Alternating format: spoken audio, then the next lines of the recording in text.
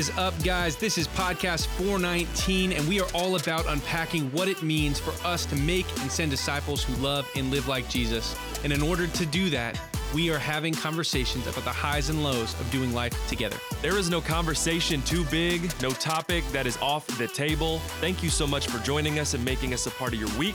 Let's jump into this episode.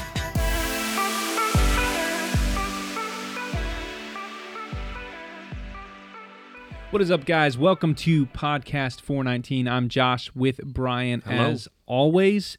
And I love that we get to have these conversations where we talk about what it actually means to be a disciple. Like, how can we not just be disciples, but how can we engage in disciple making, equip people, prepare people? And the good news is we never mess that up. Nope. Like, it's always Perfect. It's never, there's no disciple fails here. We've never happened. No, sir. Nope. Just kidding.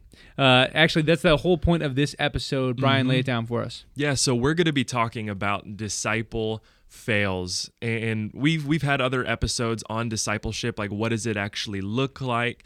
And here's the reality is that because people are involved, there's going to be some Disciple fails. There's going to be some imperfect things. And even, little preface for you, even Jesus, the perfect one, he wasn't batting 1,000 on his disciples. I guess it just depends on how you look at it. It is, and that's actually what we're going to talk about, is we say disciple fails. But really, I don't think fail is the right word. Can you talk about that a little bit? Yeah, well, so it could mean one of two things. So when we're talking disciple fails, what we're not talking about is we're not saying, hey, when I'm discipling a dude, so like for instance, Brian, I'm discipling you, surprise, and say you mess up, say you do something dumb, like you karate chop a stranger. I don't know why you did it, but you did. Yeah. And so we have to navigate that conversation. That's not a disciple fail. That's an opportunity. Right? Like, that's a chance for me as the guy discipling you to shepherd you and to lead you and to love you through that, and possibly to tell you to stop karate chopping strangers, right? Like, it's going to be a chance to help grow you and mature you. So that's not at all what we're talking about today.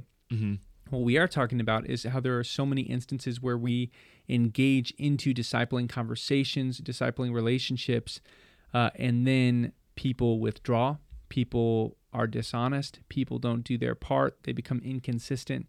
It's when discipleship doesn't work out. And it's fully, and there's going to be, there's three parts to it. And we're going to really focus on two of them. We're going to talk about the discipleship fails that exist in our lives, whereas the disciple maker, where I can mess up and have messed up. Sure. And we're also going to focus on how the other part that we don't actually get to control at all, which is partly the frustrating part, is when they don't do their part, what happens. Yeah. So. It's going to be interesting. And I like what you said, because if you're discipling me and then I go off, you're spending all this time and this effort and you're trying to care and shepherd me towards spiritual maturity. And then if I go off and do my own thing and you let that burden you, or you have that be a reflection on you of like, man, well, maybe I'm not doing a good job, or like I'm a failure at this, or man, I'm just messing up. If you put that burden on you because of my actions, then you're setting yourself up for failure in something, like you just said, you were never meant to actually take on, and it was never yours to control. Like, there's a piece that is going to be on the other person, and we even see that in Jesus and his ministry. What did that look like for him? Well, he had two different instances that I can kind of see right out of the gate. When we're taking aside the disciples messing up, in because like Peter, he loved to just screw things up. But that, again, Jesus saw that as an opportunity and shepherded him and led him. So that wasn't a fail. But we do have two different instances that are very clear disciple fails, and emphasis on the disciple, because Jesus is perfect. Like, Jesus doesn't make mistakes. The way that he shepherded them and led them was exactly what they needed. But they weren't willing to, at least at that time, receive his leadership. And so the two instances that I see are bad Judas. Fun fact, there's two Judases. And so Judas Iscariot, he didn't do too great, right? Like, he betrayed Jesus. He was the betrayer. The other instance, which maybe you're familiar with, maybe not, is when Jesus has a conversation with his disciples when there were more than 12. and there were a ton of them, right? And he's having this conversation about, hey, like, you need to eat my flesh and you need to drink my blood. And he's having this conversation that's just so point blank and like, probably not as tactful as I would have thought he would be. And at the same time, Jesus knows their hearts and understands that they need to hear a hard truth in order to kind of what's the word, like to filter the flock a little bit and to make sure that they're there for the right reasons. Sure. And so he says this statement, and 70 to 72, depending on where you look, of the disciples leave him. Right. And so they leave. They're like, no, we can't get behind this truth. And my favorite part of it, and this is the why the others stayed, Jesus goes to the 12 that stayed and he says, hey, why are you here? And the response is, where else would I go? And I love that because it's just like, man, like that's got to be the heart of a disciple. Like if you want to have a successful discipleship relationship, that's the response. It's hey, where else would I go? Like I need this. I need to mature. I need to grow in Jesus. I need to be able to lead my wife. I need to be able to lead my kids. I need to be able to love and live like him. And I can't do that unless I'm doing it through the methods that Jesus laid out for us. Yeah, and it's such a great insight to look at that, because then if Jesus is the perfect one, and realizing that, 70 to 72 people, they left him when they were saying, man, this is too hard, or this is inconvenient, or I just can't get behind this, that we see, man, if Jesus is perfect, then there's got to be something to that, because then if it's the role of the person who's in that discipleship relationship and you take on that role, and then if they leave, it's like, okay, well, that was his part, and then there's my part that I have to be responsible for, and the things that I can control and be obedient to Jesus and what he's asking. So I think it's really cool because you can kind of see behind the curtain, and gives us a lot of implications as disciple makers in our relationships that we have. Yeah. And I think, and so we get back to the relationships that exist, the parts of relationship that exist in really just everyday life. There's your part, my part, and God's part, right? Yeah. God is always going to do his. Like we were saying, Jesus is perfect. God is always going to do his part. We can trust him to do that. He's going to convict. He's going to work. He's going to soften hearts. Like he's going to open ears. He's going to do that. Now, my part is a little bit harder. Yeah. Because in my part, as the disciple maker, I've got a responsibility to check in. I've got a responsibility to create touch points in my relationships with the people that I'm leading. I also have to shepherd my own heart, right? Like if I'm not walking closely or well with Jesus, how am I going to ever encourage somebody else to do that, right? Or if I'm not giving, am I going to be willing to have giving conversations with the people that I'm leading? Or serving, same deal. And so I've got a responsibility to shepherd my heart and press into Jesus. And that's one of the biggest areas of failure for me, is where I have allowed myself to get burnt out and to distance myself from Jesus, which happens sometimes. Like there's highs and lows. It's not something that I'm condoning, but it's also a very real reality, is like we're going to have harder seasons in our walks. And that's been one of the biggest disciple fails for me, where things have been harder. And so I have been less intentional. Sure. I've been less present with the people that I'm supposed to be leading. And that has led to some drift and some misses, not just for me, but for some of the people that I lead. Yeah, I would agree with that too. Like I've felt that before in these discipleship relationships, is that when things get hard, I tend to stop walking closely with Jesus because I'm trying to put out things that I think are urgent, and I give them priority rather than my time with Jesus. And so I'm ending up giving these people my leftovers of, I'm just trying to swim. I'm just trying to tread water right now. And it feels really hard for me to intentionally, or be intentional with these people, and really live out what discipleship is with them. And because I'm trying to put out these fires, and because of that, I'm not serving them well. I'm not doing it the way that Jesus would say is honoring. And so I need to walk closer with Jesus in those times. And that's my responsibility. Like that has nothing to do with the person that I'm discipling, but really is all on me, and something that I need to work through and actually pick up. Yeah. And so one of the things that we can do as we are disciple makers is remember that like we can still be discipled. Like we can still like find somebody who is spiritually further along to walk beside us. And there's also going to be a season where you're released from that, where like God has prepared you and you're good, but we still need co-laborers. And so I'll give you an example. Keith Ford, that's my dude. And shout out. I get to shout out to Keith Ford. I love you, and you're amazing. And I meet with him on Thursdays because like I need another just spiritual parent to walk beside me. And sometimes that's he's walking through something and I'm leading him, and sometimes I'm stumbling through something and he's leading me. But it's a relationship that can help edify us, and iron sharpening iron, and really just pressing in. And I think we all need that to a different degree. Now, again, like I would put an emphasis on being discipled, and really prioritizing that, especially if you're in a season where you're struggling to lead yourself. And so what you're saying is, even if you have been in a discipling relationship where you're being discipled, and the point of it is so you can reproduce it, so you're discipling other people, so that when you're released, what you're saying is that you can still be discipled by other people, even if you're a spiritual parent. Yeah, I would still make that a priority if that's what you're needing in that season.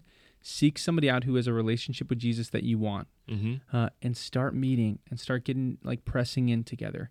Now, again, like there's going to be a time where like you probably are just your co-laborers just getting after it together, and that's a win if that's where you get. Now you're still leading other people to do that, right? And the goal isn't just to get a bunch of spiritual giants to hang out on Wednesdays and that be all you guys do. Like again, we got to be gospel carriers. Like we got to be image bearers where we're really going out and bringing this to other people and raising people up.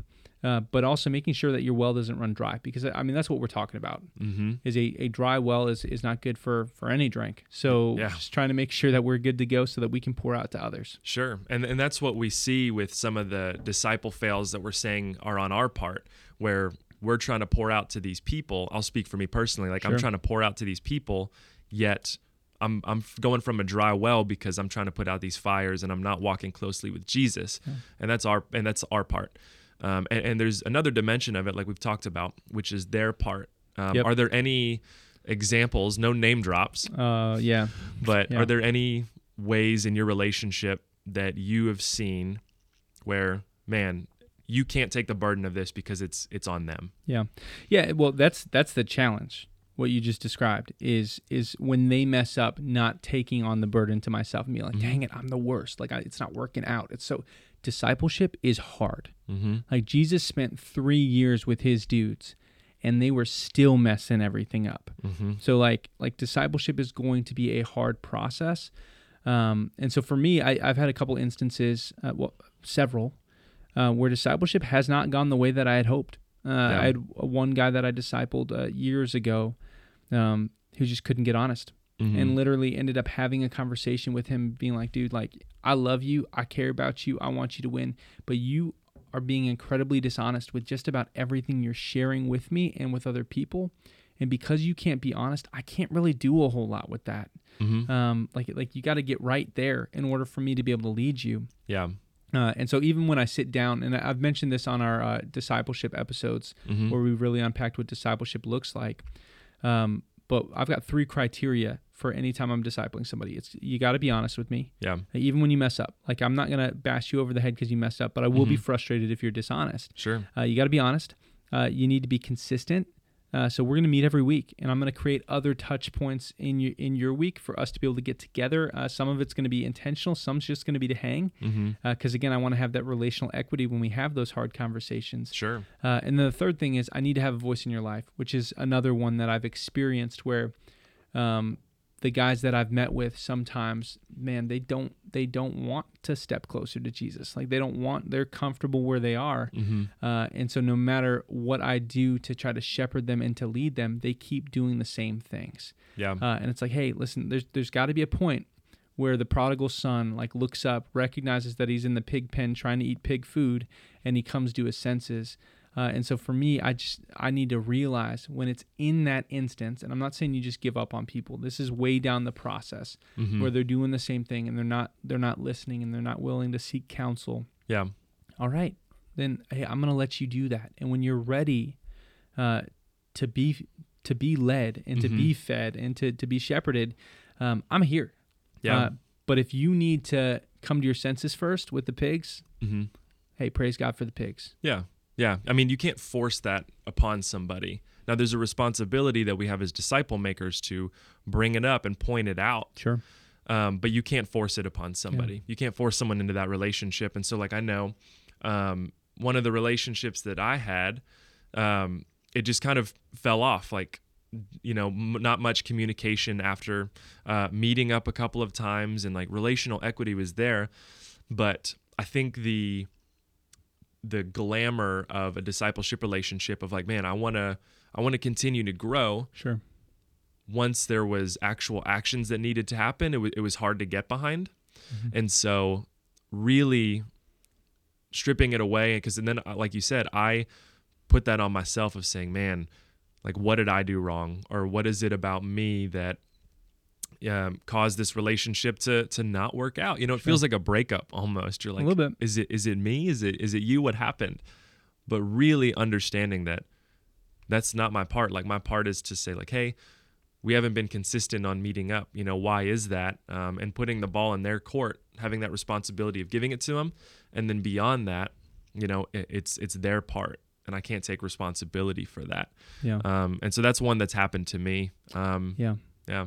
I do want to create a distinction, yeah. right? Like, so between the concept of pursuing and chasing, mm-hmm. Because as disciple makers, we are called to be pursuers of people. Mm-hmm. And so like I'm going to be like the shepherd ran out for the lost sheep, right? He left the 99, went out for the lost sheep, found the sheep, rejoiced, threw them over his shoulders, went back home and had a feast, mm-hmm. like threw a party.